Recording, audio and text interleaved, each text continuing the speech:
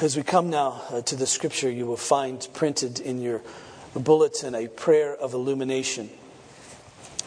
This prayer of illumination is our pleading really with the Holy Spirit that He would open the scripture to us. So if you'll take a look at that, we're going to pray this together before I come to read the scripture. We pray before, not afterwards. We can pray afterwards. It's traditional in churches to read the scripture and ask God to add His blessing to the reading of the word.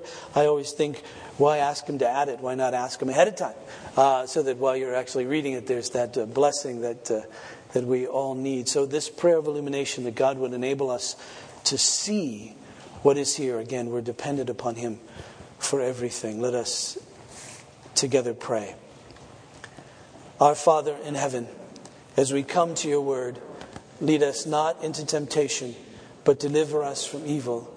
Keep us from every distraction and doubt. Cause us to believe all that your word teaches. Enable us to do all that your word commands. For yours is the kingdom and the power and the glory forever. Amen.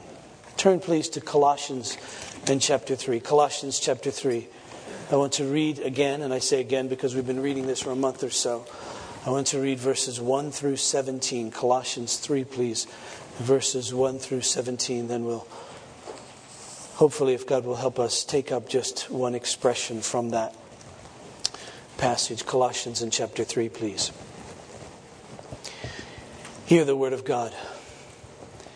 If then you have been raised with Christ, seek the things that are above where Christ is, seated at the right hand of God.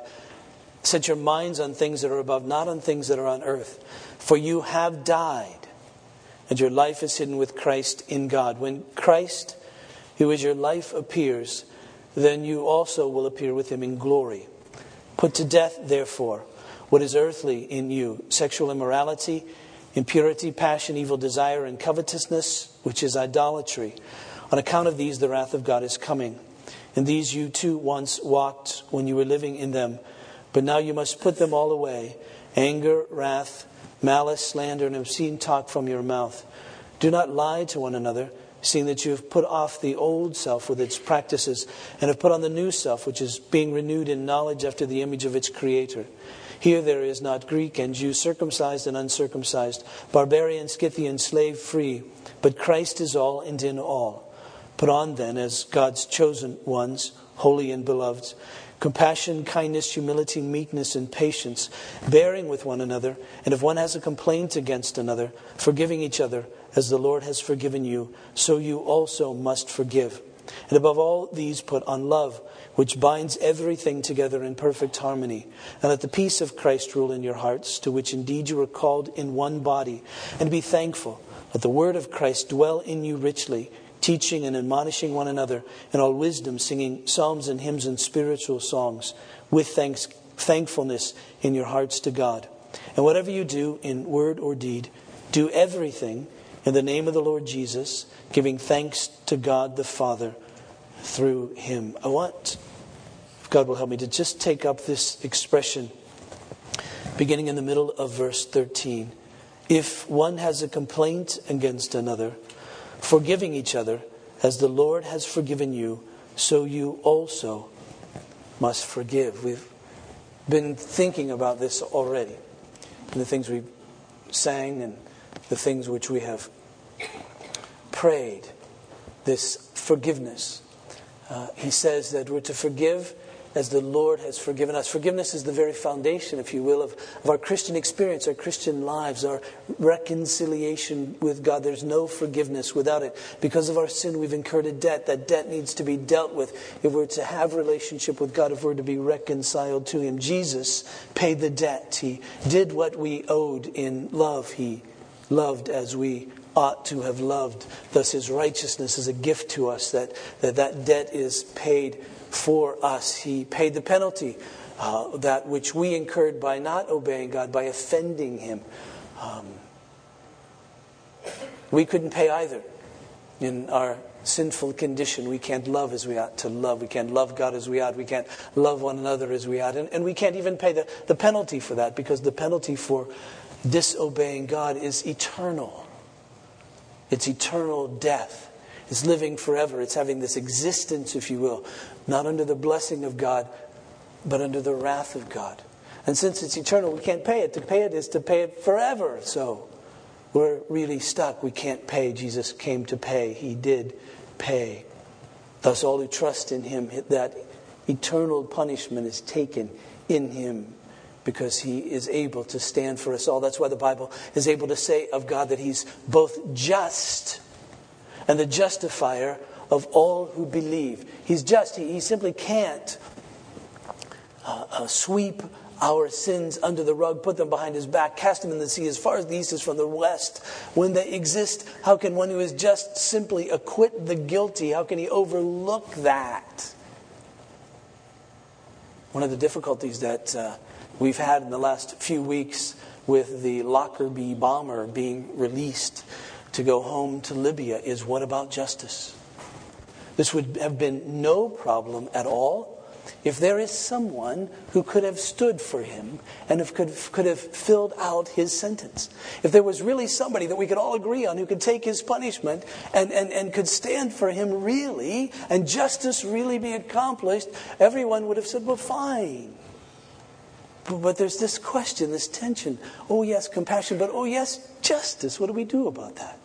Well, God is able to be perfect in both justice and compassion, both holiness and love, both righteousness and grace. Because Jesus is able to stand for us all, because He's worth us all. He's worth more than us, the very Son of God. So He takes it, and in His taking of sin's penalty, then we're free, trusting in Him, to go, to be pardoned, to be released, to have that debt canceled, because He took it. Justice done, compassion granted. Now we've been forgiven. We've been forgiven that great debt, and thus now, as those who are in the image of God, being renewed in the image of God, being conformed to the image of Christ, as those who have been forgiven, we're to forgive. He says, forgive just as the Lord has forgiven you. You must forgive. It isn't an option in that sense, just like that passage we looked at a few minutes ago from Matthew chapter 18, that parable. If we know how much we've been forgiven, how can we not be forgiving? If we've received that forgiveness of that great debt of billions, how can we not forgive those who simply have cost us thousands? The logic behind that is impeccable. We really can't escape the shame of not forgiving when we've really been forgiven as we really have. And you see, the basis for our forgiveness is that we've been forgiven. Now recently, if you've been, again, following the news of the governor of South Carolina, Governor Sanford, who had an affair, and his wife, Jenny, made this statement about that situation, that she was going to forgive her husband, because she said, if you don't forgive, you become angry and bitter, and I don't want to become that. Now, it is true that forgiveness helps to assuage anger and bitterness, but that isn't why we forgive. Now, I don't know this woman. She may be a fine Christian. She may have gone on and expressed faith in Christ and why she really forgives, because she's been forgiven and all of that. And I just read one media report, and thus, who knows what she said. But that's all I have. On the basis of that, you see, well, it is true that forgiveness helps assuage bitterness and anger. And I say helps assuage it. There are times when still that returns even after we've forgiven another, because we often live with the long-term consequences of having been sinned against. And so we see those. A person who was sexually abused may have forgiven the abuser, but still lives with the emotional trauma of that. And when that comes back, still bitterness and anger must be fought. And yes, forgiveness is the solution to that, or a solution to that. But still, we live with the long-term consequences of that. Just a simple act of forgiveness doesn't mean that those things are gone forever. But still, we don't forgive because it helps us. The motivation to forgive is that we've been forgiven. And indeed, we entrust the one who has hurt us to God. And He will be the judge. And He will mete out justice if necessary. Perhaps He metes it out in Christ, so that that person may well be a believer and they're forgiven and justice done in Jesus or in judgment. But we trust Him to that. We forgive because we've been forgiven. Wonderful byproduct, wonderful fruit of forgiveness is that it alleviates bitterness and anger.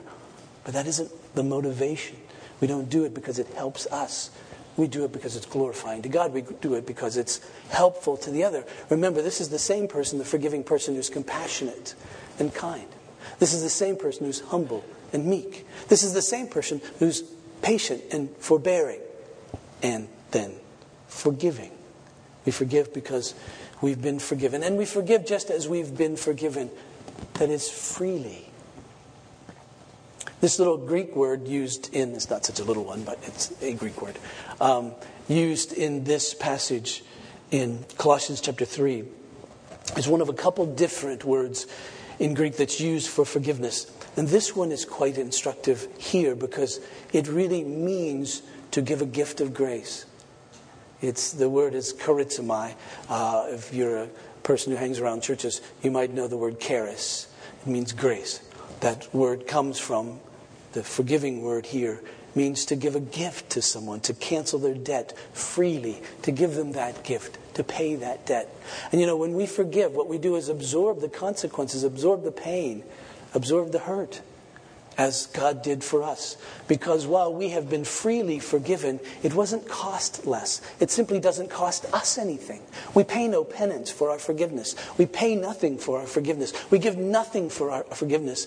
It's given freely, but it costs the forgiver. Forgiveness always costs the forgiver. The forgiver is the one who has been hurt. The forgiver is always the one who cancels the debt. The forgiver is always, therefore, the one who bears it.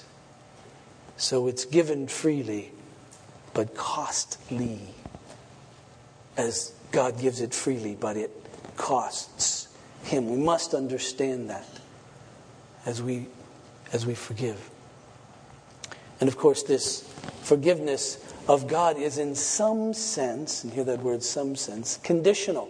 Not everyone is forgiven because of the work of Christ. Only those who confess and repent. Only those who agree with God and say, yes, I agree with you that I'm a sinner and that I've sinned against you. And I'm sorry for that. And I turn from my sin and I come to you and I ask your forgiveness and I receive it. Because you see, the ultimate goal, this doesn't always happen in human beings, but the ultimate goal with forgiveness is reconciliation.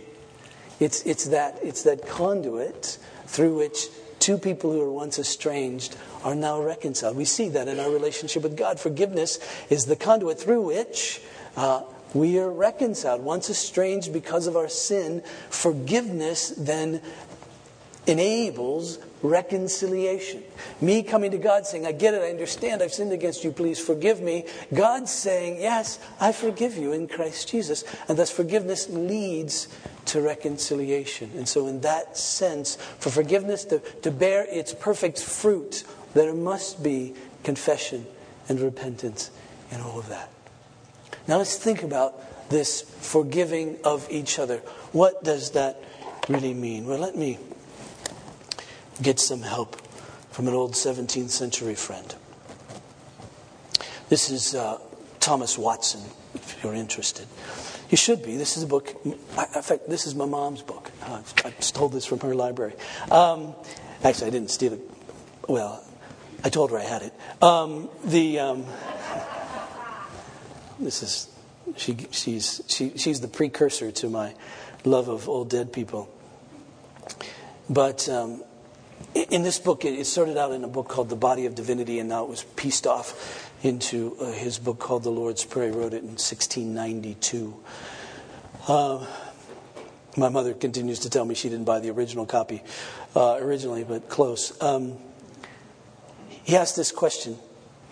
He says, how can we forgive others when only God can forgive us?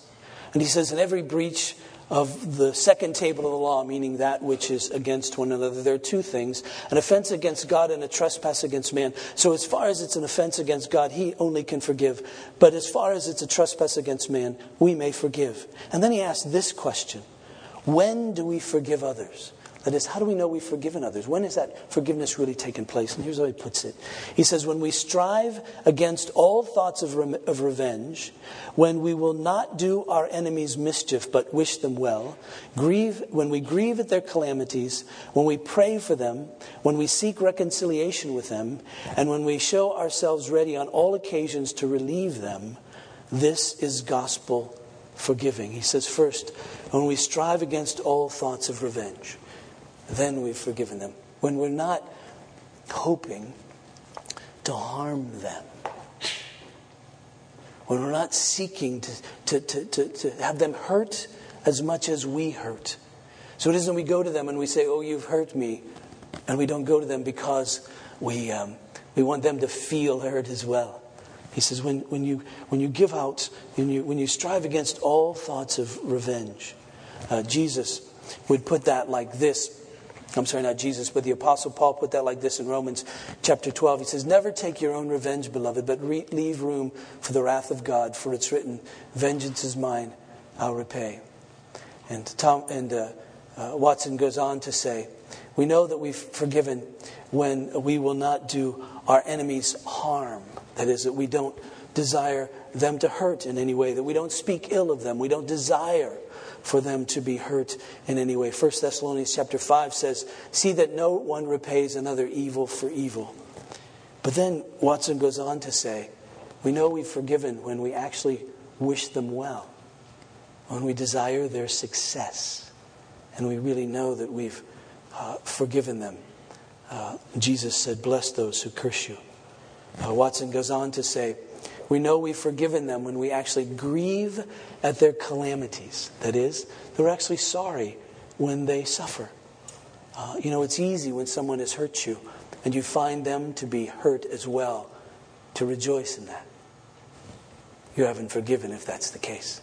Forgiving means that when your enemy, when the one who has hurt you is going through difficulty, then you're grieved because of that. The proverb says, do not rejoice when your enemy falls, and do not let your heart be glad when he stumbles. Watson says we're to pray for them. Jesus says, but I say to you, love your enemies. Pray for those who persecute you. Watson says we're to seek reconciliation with them. Romans chapter 12 says, if possible, so far as it depends upon you, be at peace with all men. Watson says that we're to show ourselves ready on all occasions to relieve them. That is, to help them. Even when we find someone who has hurt us and we find them in difficulty, our heart should be not to seek revenge, not to rejoice in their calamity, not to do them harm, but rather to be free to help them. Then we know that we've forgiven them. When we think about having been forgiven by God, how is it that we're forgiven? Well, he doesn't seek revenge anymore. There's no longer vengeance against us, no longer wrath against us. He loves us, cares for us. He might discipline us, but it's all in love. It's all for our good. It isn't punishment in that sense. It's discipline, training to help us. He doesn't rejoice in our calamities, but he comes to help us. He doesn't wish us harm, but wishes us good. He's kind to us. In all our difficulties, still he comes to help us. We have been forgiven by him. Now, I could just leave it there and say, go forgive. But forgiveness can be a bit complicated, just like all of these other virtues. For instance, we're to put on compassion, the scripture says. But the question arises is, well, what does it mean to be compassionate towards someone who's just simply lazy and won't help themselves in any way? What's compassion really mean there? That's not an easy question. We're to be meek. And the question comes, well, what's meekness when you're in relationship with a person who continues to take advantage of you? What's really best there? What does it mean to be meek there? And patience. What does it mean to be patient? What does it mean to bear with someone who simply takes advantage? What do we do in that regard? That's where I think Paul's helpful in this passage in Colossians 3, verse 14, where he says, put on love, which binds all of these together in perfect harmony. You see, love really is the deal. The question really is, what's really loving? Well, it's loving to be compassionate. It's loving to be kind. It's loving in the context of your life to have a humble stance toward another, to be meek, to be patient, to be forbearing, to be forgiving. But in all of that, what really helps us in this is what's loving, because each one of these, if they're true of us, causes us to be separated from ourselves in the sense that we're no longer thinking about ourselves, but thinking about another. And so we're free. A compassionate person is free then to discipline well another. Because you're not doing it because of yourself, but you're doing it out of love for the other. A kind person is free to rebuke another. Because you're not doing it out of hurt. You're doing it out of kindness, out of love. Because that's really the very best thing to do. And so how is it then that we go about this whole thing of forgiving? Luke chapter 17. Jesus speaks to this. Verse 3, we read this. Pay attention to yourselves. If your brother sins, rebuke him. And if he repents, forgive him. And if he sins against you 7 times in the day and turns to you 7 times saying, I repent, you must forgive him. Now that verse 3 is a little surprising to me. Jesus says, if your brother sins, I would have expected him to say, if your brother sins, forgive him. But he didn't. He says, if your brother sins, rebuke him. Now that doesn't need to sound as harsh as it may sound to us. There are gentle rebukes and there are stern rebukes. There's all kinds of rebukes. We hear that word rebuke and we think it's a harsh one. Not necessarily. It can be a soft rebuke. It can be as easy as, hey, you've hurt me. Let's talk about this.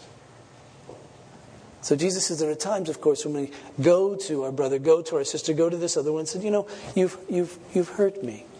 And so let's talk about this and to lay it out. Now there's always a caution, really 2 cautions I would say, in going to another person about something that's hurt you. Number 1 is you really need to make sure it was really a hurt. Some of us are simply more sensitive than others. And there's some times that some things hurt us that maybe shouldn't.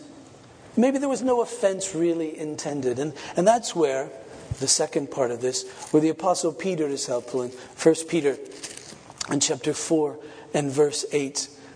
Peter writes, if I find it here, if I don't, there we go. He writes this, above all, keep loving one another earnestly, since love covers a multitude of sins. I mean, we need to realize that in relationship with each other, there's all kinds of things that are going to pop up. And we have to be careful. In being a patient, forbearing person means that we're not going to be touchy. And so we have to examine ourselves all the time. Jesus poignantly put it when he said, remember, paraphrasing, it's very easy to see the speck in your brother's eye, even when you have a log in your own. What he meant by that is that if it's somebody else, then it's easy to see. When it's you, it's not so easy to see. And so we have to be cautious with each other in relationships. We have to realize that just because we feel hurt doesn't mean that there was a real hurt. We may just simply feel it. And so we have to get good at discernment in ourselves. And that's why it's helpful to have a close friend who really knows us, whether that's a spouse or a close friend. When we can go and they know us and we can say, this hurt me. Is that real? Is this something I need to pursue? Because I can be oversensitive. There are some times in our lives that we're more sensitive than other times. We need to be aware of those times if we're under special stress or if we have illness or whatever that happens to be. And so we need to realize that we may be more sensitive at those times and just be cautious. We're still responsible. I noticed often with my children, just because someone was crying didn't mean that the other one was at fault. And that's true for us as well. We must be cautious about that. And some things, therefore, even though they may hurt, we need to evaluate and ask the question, is this really worth it? Is this really something that's significant? Or is it just simply petty? Is this something that Peter would say, love should cover that?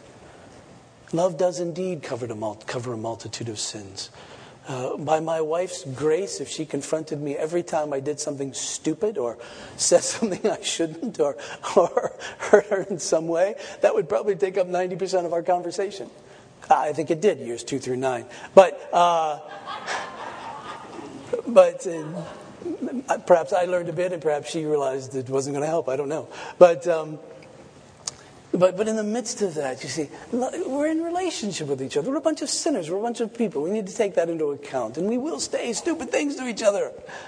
And we'll forget certain things. And certain things will happen. And so we're always in this process of evaluation. Do I just cover that? Do I just forget about that? Do I just not pay attention to that? Or do I confront that? That's the difficult thing. And there's no book on this. I can't give you the 3 things, you see. And you just sort of measure them down. Now, it's helpful to ask the question, did this really break the relationship?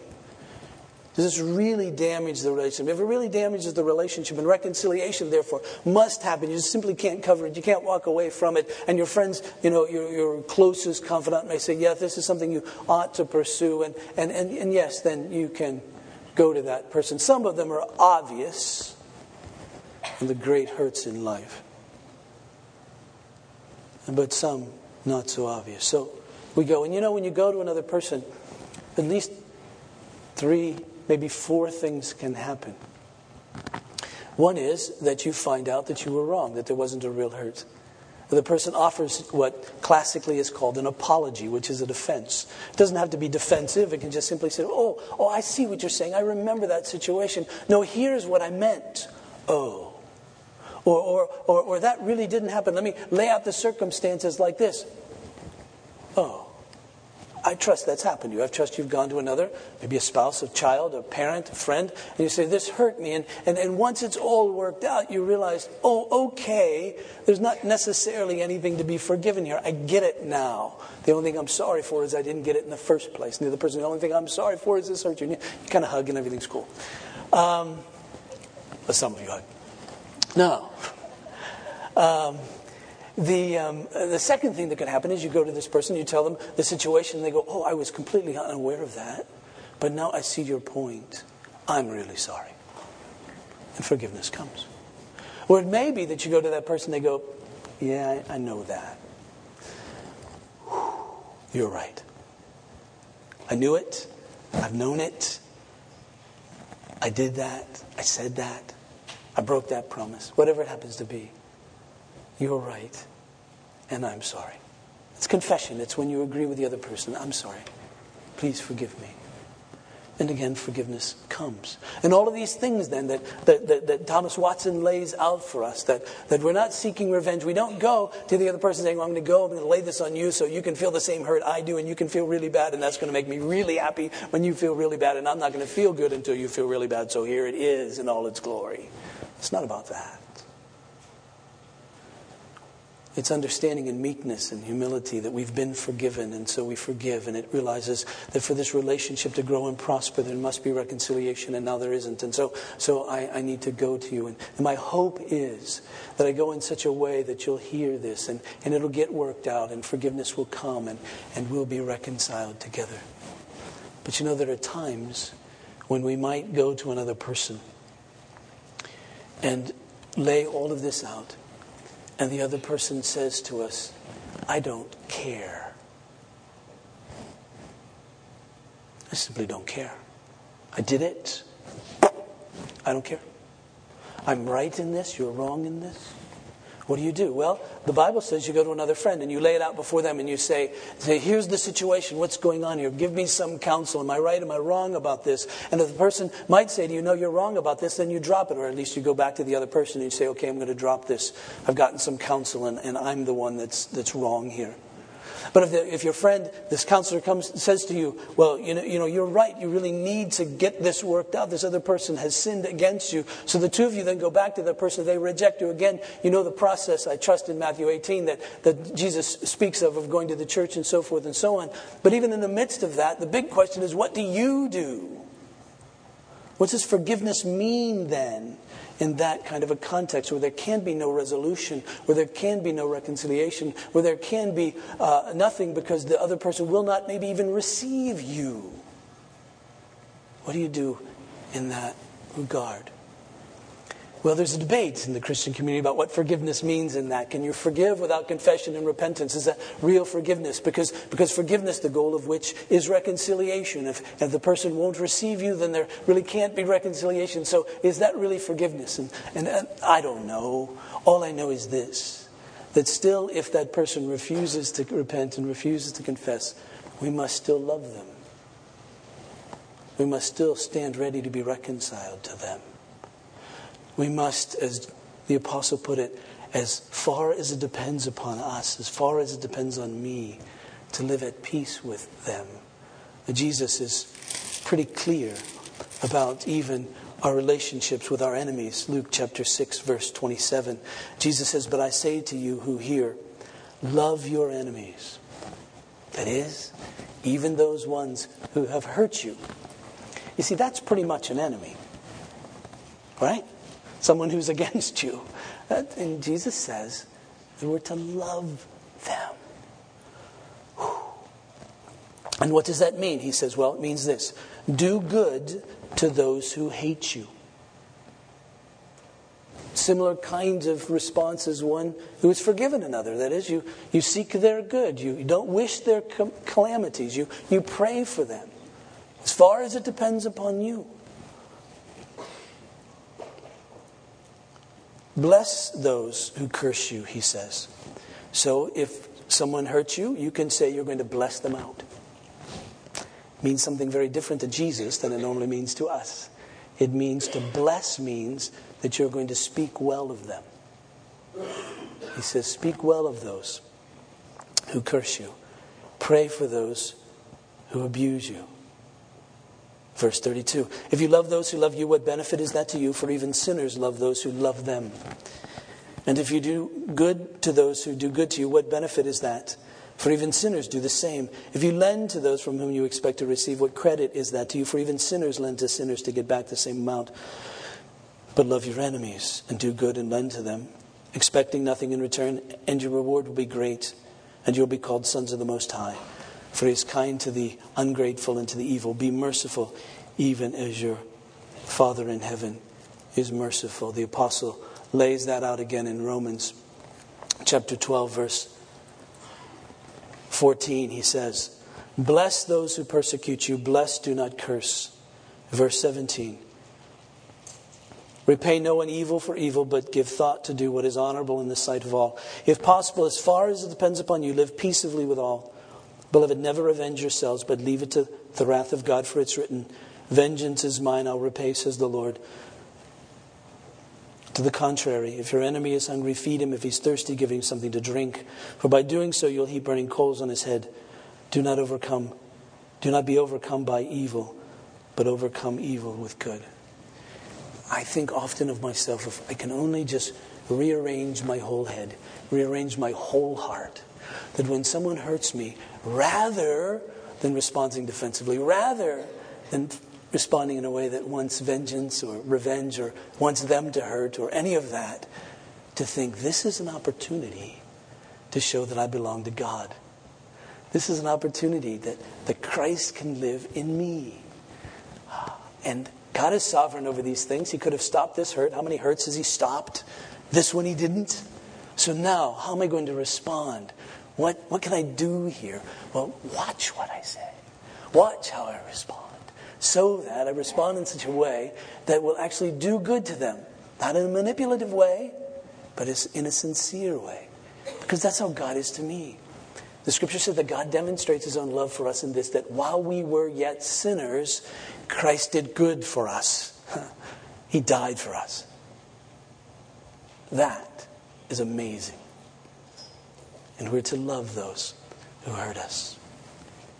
Now let's flesh this out even more. What does this not mean? Well, it doesn't mean that we're not concerned at all about justice. The scripture says, Micah chapter 6, that we're to love justice. So it isn't that we just sort of give up on justice all the way. No. We understand what real hurt is. We don't say this was good. We don't simply just throw it away, if you will. We understand what justice really means, and we're bothered by that. Nor does it mean that there can be no consequences to the sins of others against people. Parents, you can forgive your children and still discipline them. I mean, could you imagine being a kid and your parent says, don't play in the middle of the street? So you play in the middle of the street. You run out to get your kid in the middle of the street, pick them up and you say, I forgive you. And if the kid thinks that forgiveness means there are no consequences, no discipline necessarily, the kid would say, that's great. I'm going back in the street. Because my parent is forgiving. No. There's forgiveness, not revenge, not wishing someone ill, but discipline in love. God disciplines us. Various ways. You might remember King David sinned grievously against Uriah the Hittite, killed him, took his wife. Against Bathsheba, had an affair with her. And he was forgiven by God. Expressly, God says, the prophet Nathan says, God has forgiven you. However, the child won't live. However, there'll be difficulty in your family, one against another. Even before that, when the Israelites were in the wilderness and they were at Kadesh Barnea and right ready to go into the promised land, they sent out spies. Caleb and Joshua, you remember, came back with a good report. And they said, we can do this. And all the other spies said, no, we can't. And the people listened to the ones who said, no, we can't. And they wanted to kill Caleb and Joshua. And God said to Moses, okay, that's it. I'm going to destroy this people. I'll raise up another people for you, Moses, and that'll be your glory. And Moses interceded on behalf of the people and said, oh, God, forgive them. And God said, all right, I forgive them. But they won't go into the land. Consequences still. And we read in Hebrews, in chapter 12, verse 6, this: for the Lord disciplines the one he loves and chastises every son whom he receives. And then later in verse 10, for our earthly fathers disciplined us for a short time as it seemed best to them, but he disciplines us for our good, that we may share in his holiness. You see, love forgives and does what's best. In fact, someone who has been forgiven, someone who is really sorry for their sin, someone who really has repented, is one who will go and do whatever he or she can to make it right.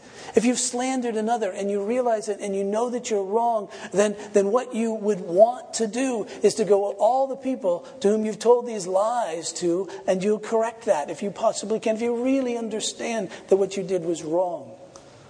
And if you've stolen from someone, you'll surely want to pay it back, if you really understand that it was wrong and a sin against them. But yes, you can discipline. Yes, you can.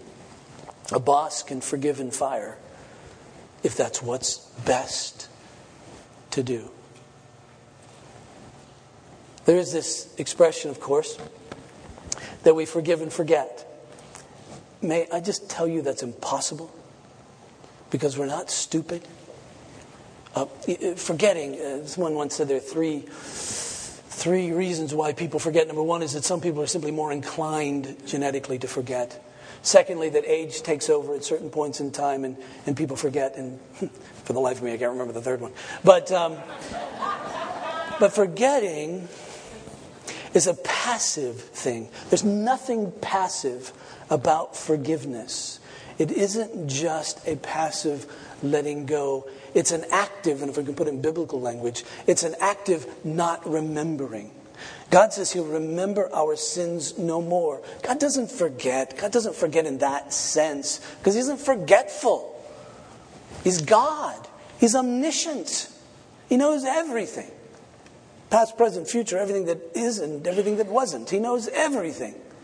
He doesn't forget in that sense, but he remembers no more. In fact, there is an expression in the Old Testament where the scripture says that God remembered his covenant, or God remembered his people. It doesn't mean that he had forgotten it and then scratched his head one day and said, oh yeah, that's right, they're mine. No. It means when he remembers that he's going to act on that. So when the Bible says he doesn't remember, he's not going to remember, it means he's not going to act. And so we don't forgive and forget. When we forgive, it means we don't remember. That is, we don't deliberately call it to mind. That is, that when it comes to mind, we don't remember it. We don't act upon it. We must not remember, not bring it up, not wish harm to another, not seek revenge, but rather bless those who've hurt us. Pray for them. Wish them well.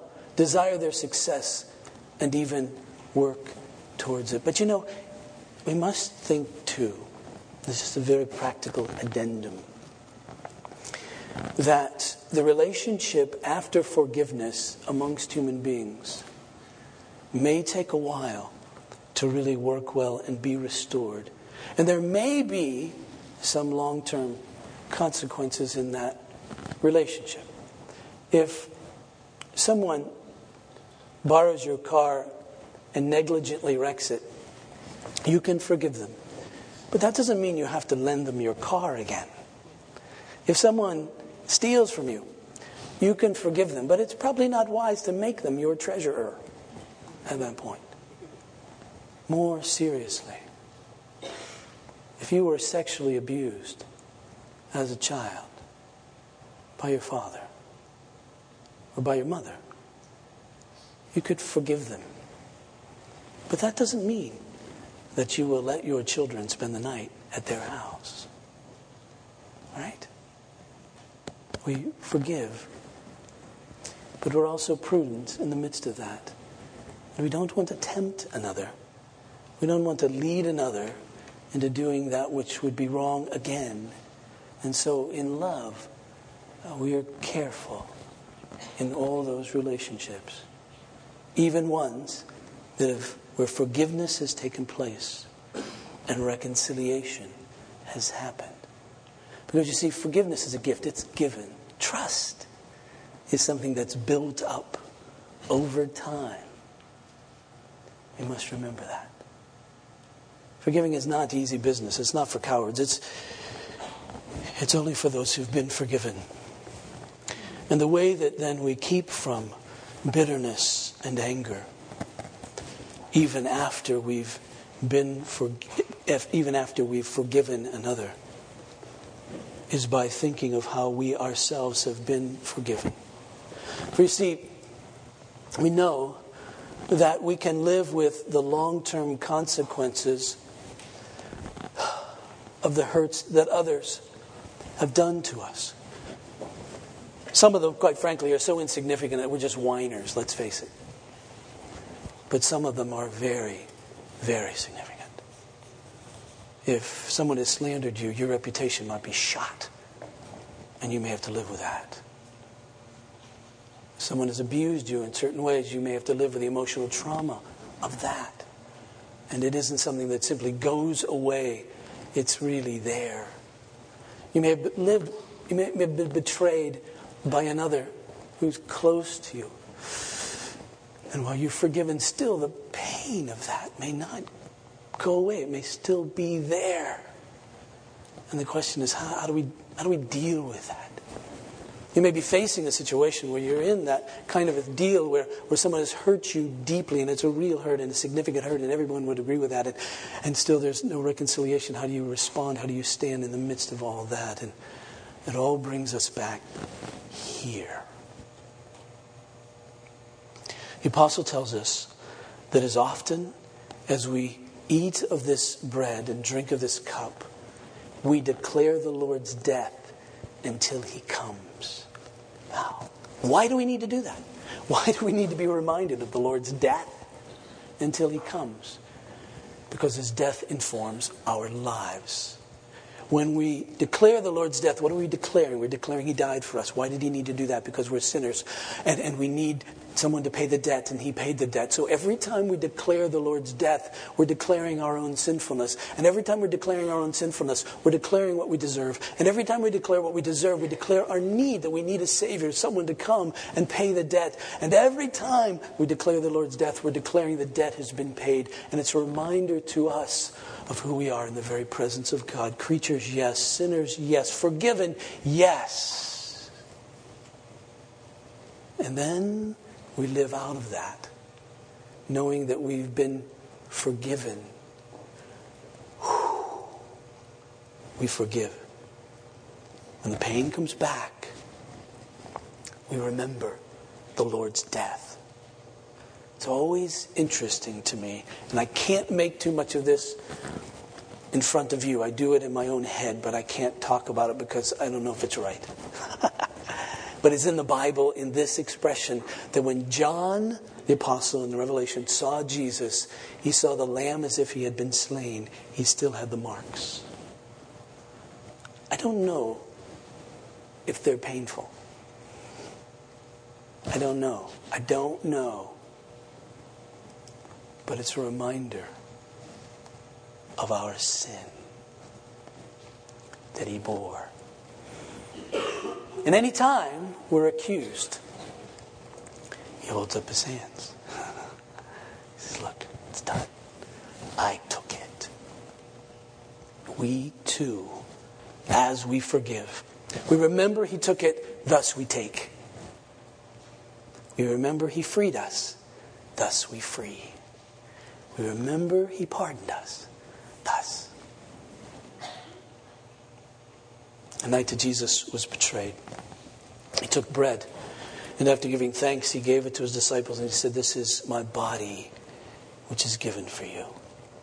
Do this in remembrance of me. In the same way, he took the cup, and again, after giving thanks, he gave this to his disciples, and he said, this cup is the new covenant in my blood shed for many for the forgiveness of sins.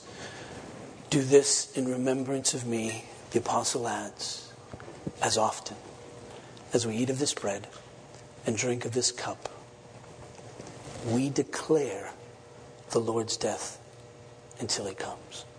Let's pray. Father in heaven, pray for me, pray for us, that we would hear, see, taste, smell the declaration of the death of Christ. And in hearing, seeing, smelling, tasting that declaration, we may then know what he's done for us. May we live out of that forgiveness. First forgiven, and then forgiving. We lay before you, God, all of our hurts and pains caused by others. And we forgive.